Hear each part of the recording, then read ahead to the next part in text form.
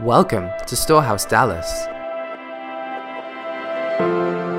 According to their kinds, livestock, creatures that move along the ground, wild animals, each according to its kind. It was so. God said, let the land produce. And it did, and it was so. And God made the animals according to their kind. It's amazing. I get National Geographic. I don't read the prose. I look at the scriptures. I look at the prose, and don't read the.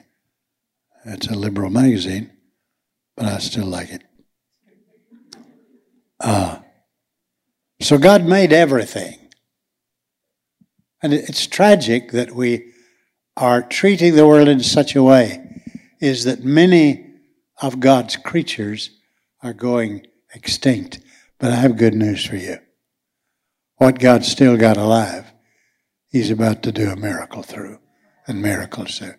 And there ain't none of them as good as you. Got it?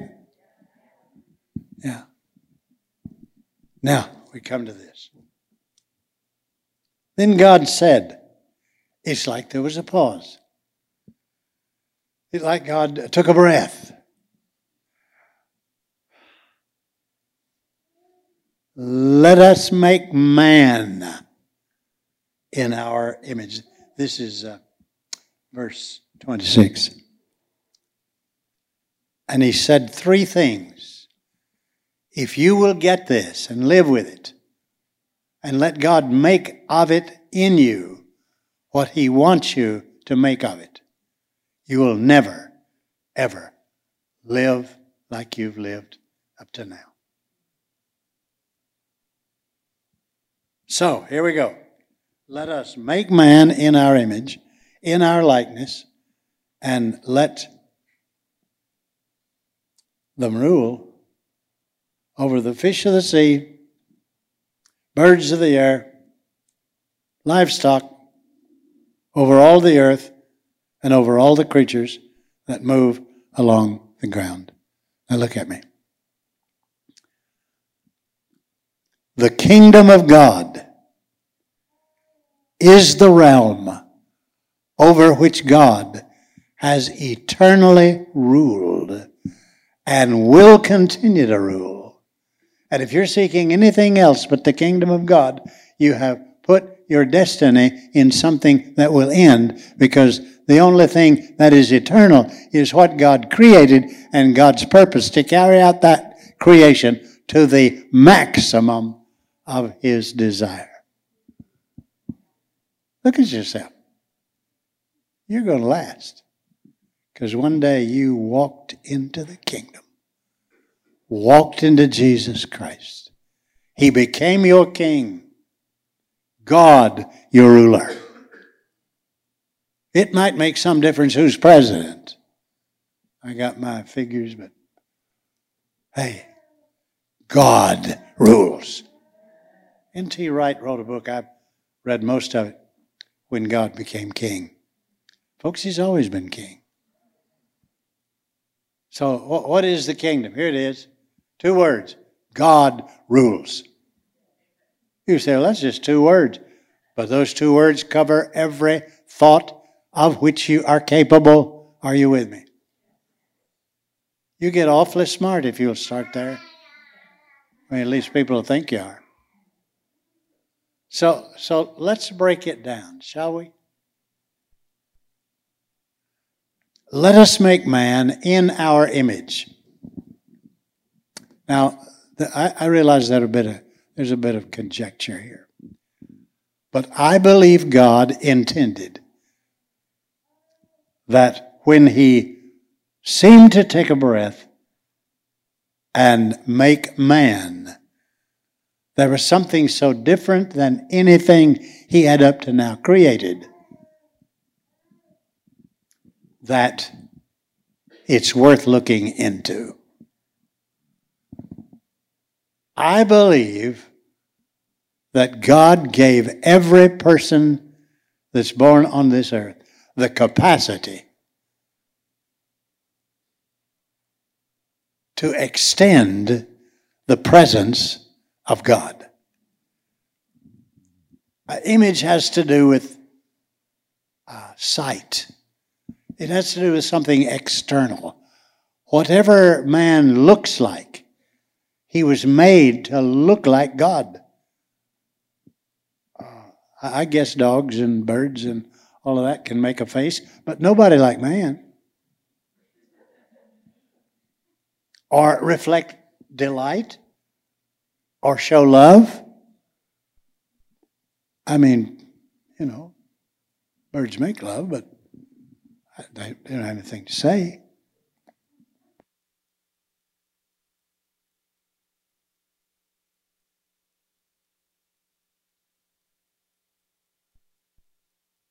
Got it?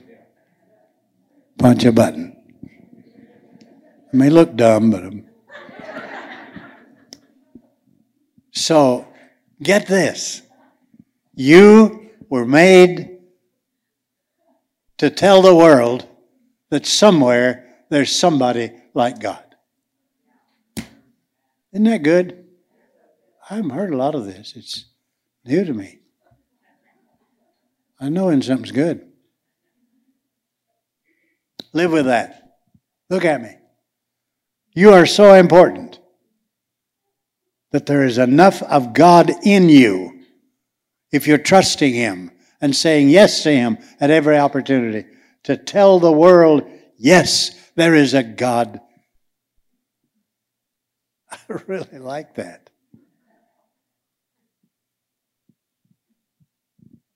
Would you just into that and we can get on to something else? Good. You can say like my English friend, I got it. I think I got it. Okay, here we go. Number 2. And God said, let us make man in our image, in our likeness. I don't know why I said something that seemed to be the same, but I think there's something different. Not only were you made to remind a watching world that there is somebody like God, He gave you something on the inside to make His presence more than one externally seen. All right, did you get that? Okay, because I need to stop and let you get it. Because if you'll leave with this, it'll help you. It won't hurt you. It'll do things for you as you think of yourself and your future and your problems and people around you you don't understand, people that don't like you, people that are a problem to you, a pain in the various places. And you will know how to deal with them because you have inner equipment that God gave you. Wow, you are out of this world.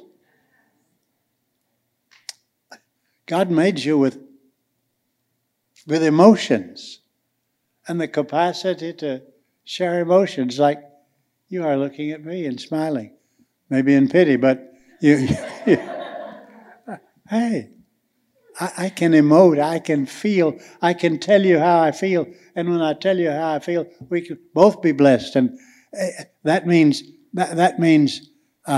coexistence in deep fellowship. God made something that He wanted to look like a family. And that's so sweet.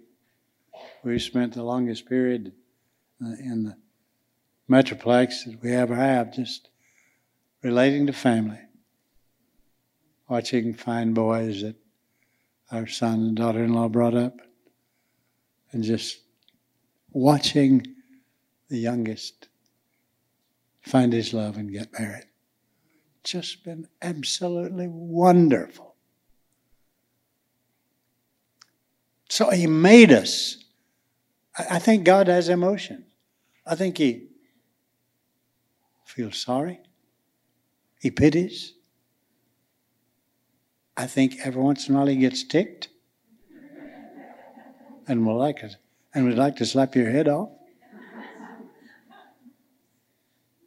but mostly He loves, in the final analysis, better than you can describe. That's how it started, folks. Look at me and let me tell you some good news. No, I want to defer that good news till later. I don't want you to get bored. It's 12:23. In our image, after our likeness. Now, I love to put things in a way where they're easy to say and easy to remember, because I forget so well. God made you to be an extension of His presence. Can you get over that? When you go to town, God goes to town. If you and God are one in salvation, and we'll get there in a little bit, because the tragedy is that most of our preaching is toward an event and not toward a relationship. I'd be impressed just to, have a look at God, think of God, meet God. So glad to meet you. Happy. I hope I see more of you. No, listen, when you get saved, you become attached eternally to the living God who created the world. Same one. You lonely? Well, you got Him who made everything and everybody with you. Get over it. Okay. So, He made us to be extensions of His presence, expressions of His person. I don't know how far this goes, but I can tell you this. I'm absolutely convinced, and this has come the last 6 weeks, that the world is about to get a good dose of divine education. God is about to teach us things and show us how poor our education system has been. And it is going to be something the way you think. I mean, to now you've been a little dense. Low IQ. But that's not God's standard for you. He made you to think like He thinks.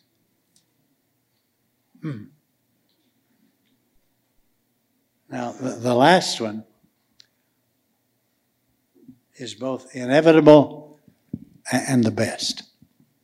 He made us to be an extension of His presence, an expression of His person,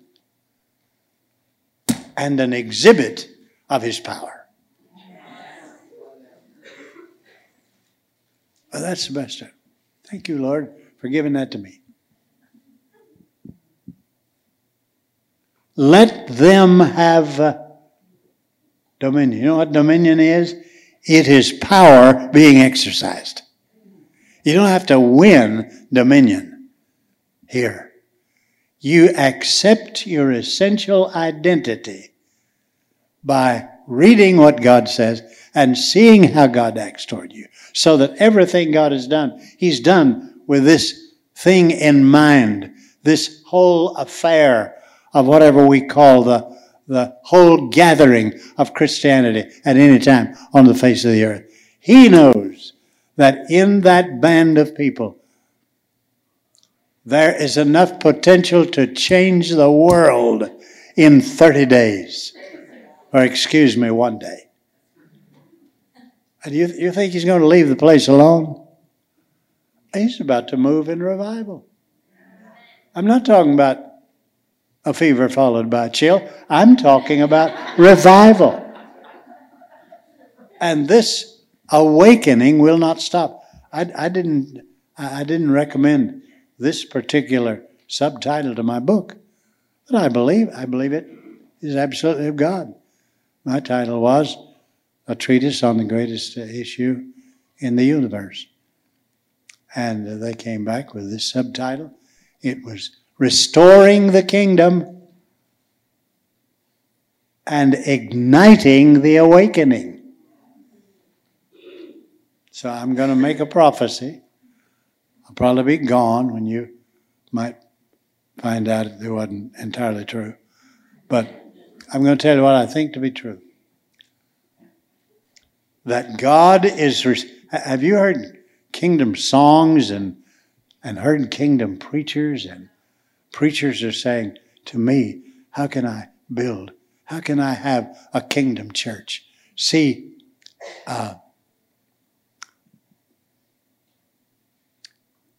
issue churches are going to fade because issues are going to change. Fad churches are going to change because new fads come along with new kids around, and you got a different church tomorrow than you had yesterday. But the kingdom church, see, my deep feeling is that we have too many church kingdoms and too few kingdom churches. Well, I couldn't belong to that church because it's charismatic. Couldn't belong to that church because it's Southern Baptist. It doesn't make any difference what they are. If they become under God, His watermark in the world, and He's doing that, I'm being asked, okay, preacher, you've convinced me. The kingdom is it. You can have the kingdom and not have anything else and have everything. You can have everything and not have the kingdom and have nothing. You seem to think that the kingdom is it. I do. Well, if it's it, how can I have a church representing the kingdom? Well, it would start with your being a kingdom person. And we're walking around in the foundation of the kingdom, right here in Genesis 1. And I forbid you. No, I promise you, you'll never forget it. No, I just can't get over what that preacher said. Don't care if it's bad. Okay. And so you were made to be an extension of His presence. How you doing? You were also made to express His person. I could take 30 minutes, but I'm not going to do it. I'll take 3 and tell you this. I was walking in the Alps of the Pitstall Valley. God and I were talking in the cold of the morning. I knew the sun would soon rise over the mountains and it'd be warm. But I just read, a fellow asked, what's the most important thing? You will love the Lord your God with all your heart, all your mind, all your soul, and all your strength. I said, God, I'm having to face you right now to tell you that if I had to grade my love as I feel it is for you right now, I could do no better than I forget what I said, B+ or A-. I've been a God lover. And so God took over the conversation and said, do you think I grade your love? What love do you expect me to get from you when I've really commanded you will love the Lord your God with all your heart? What love do you expect that I'm expecting? I said, God, what are you getting at? He said, can you think of any better love than mine? Let me tell you about yours in comparison. It's up and down, in and out, hot and cold, and highly conditional. I said, boy, that puts me out of business, doesn't it? Wow. That was heavy. But the next, I said, okay, God, what have you said? I'm telling you, you've just read the prophecy. You will love the Lord your God with all your heart, mind, soul, and strength. What am I doing? I am first receiving His love. You know what the lead song of Phantom of the Opera is? It's all I ask of you. And I thought I heard God say, see, that's all I ask of you. And I started down on it. He said, no, it's not all I ask of you. All I ask of you is to let me love you. Look at me and let me tell you something. Every one of you, if you haven't said it, you've thought it. In a moment of regret, in a moment of feeling like you've done something wrong, you gave God a reason for not loving you. All of us have here reasons for God to not love us and called it humility. It's not humility. It's stupidity. God said it. And that's been altering my life, really. I don't know that I act any better, but I sure know better. And I love it. So the other day, I started my prayer time, and I said, God, what are we going to do today? He said, I want you to let me love you. I said, okay. How do I do that? He said, just be still. Names began to come to me. Thoughts began to come to me about the blessings of a 76-year-old walk with God. He began to show me wealth that He'd given me just because I'd paid enough attention to Him to receive it. And I realized that I was the richest man in the whole world. Just letting this God remind me of signs of His love. So I have no complaints. Okay, let's go to the last one. I'll be through. I'm 5 minutes over. But totally unrepentant.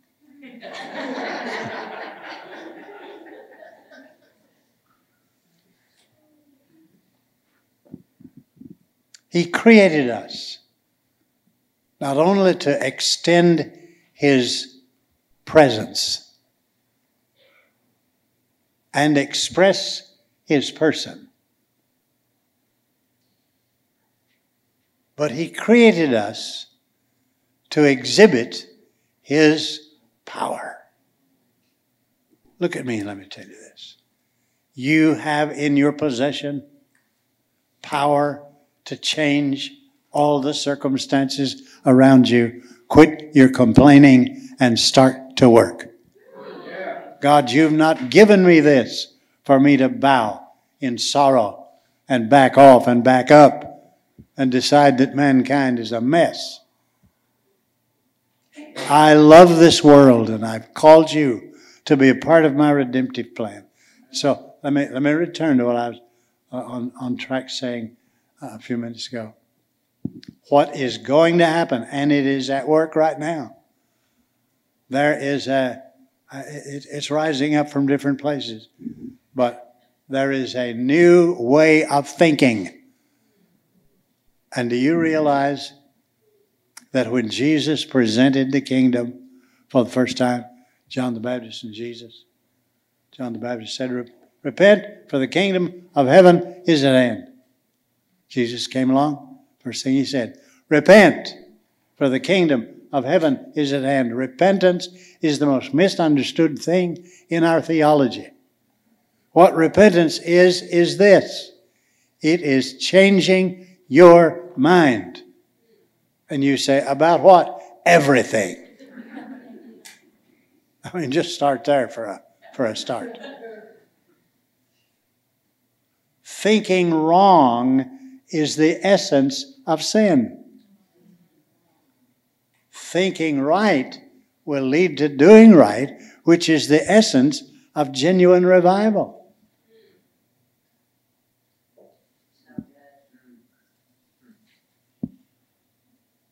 Okay, I'm through. But you're not. Will you take this? Will you let God? I don't know. The thing I'm thinking about is yeast. Let this thing rise. I'm who God says I am. I have what God says I have. I can do what God says I can do because I was created by Him to extend His presence. He trusted my humanity that much. But it isn't my humanity. It's my redeemed humanity in the last hours of the life of the author who created the book, Divine Conspiracy. He was weeping out loud on his bed. And the family and co-workers were around him. They said, "What's wrong? Are you in pain?" What's his name? Dallas Willard. And Dallas Willard said, "No. What I'm mourning is the fact that very few, if any, are preaching a salvation that attaches people to God."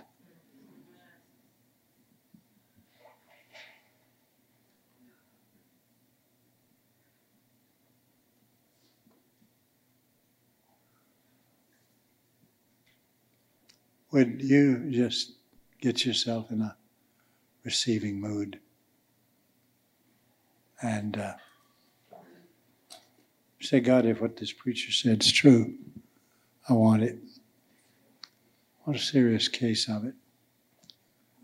Now let me tell you before we start praying, and I'd find somebody if I were you to pray with. It probably will center around some little something that you are in a tussle about God, with God about. Little. Might cost you a little bit. Might cost you some pain. Say yes to Him. And you'll find what's on the other side. And you'll find all of this proved.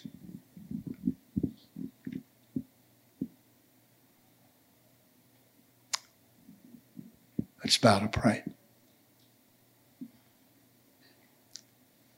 If you're willing to pray for people, you know who you are.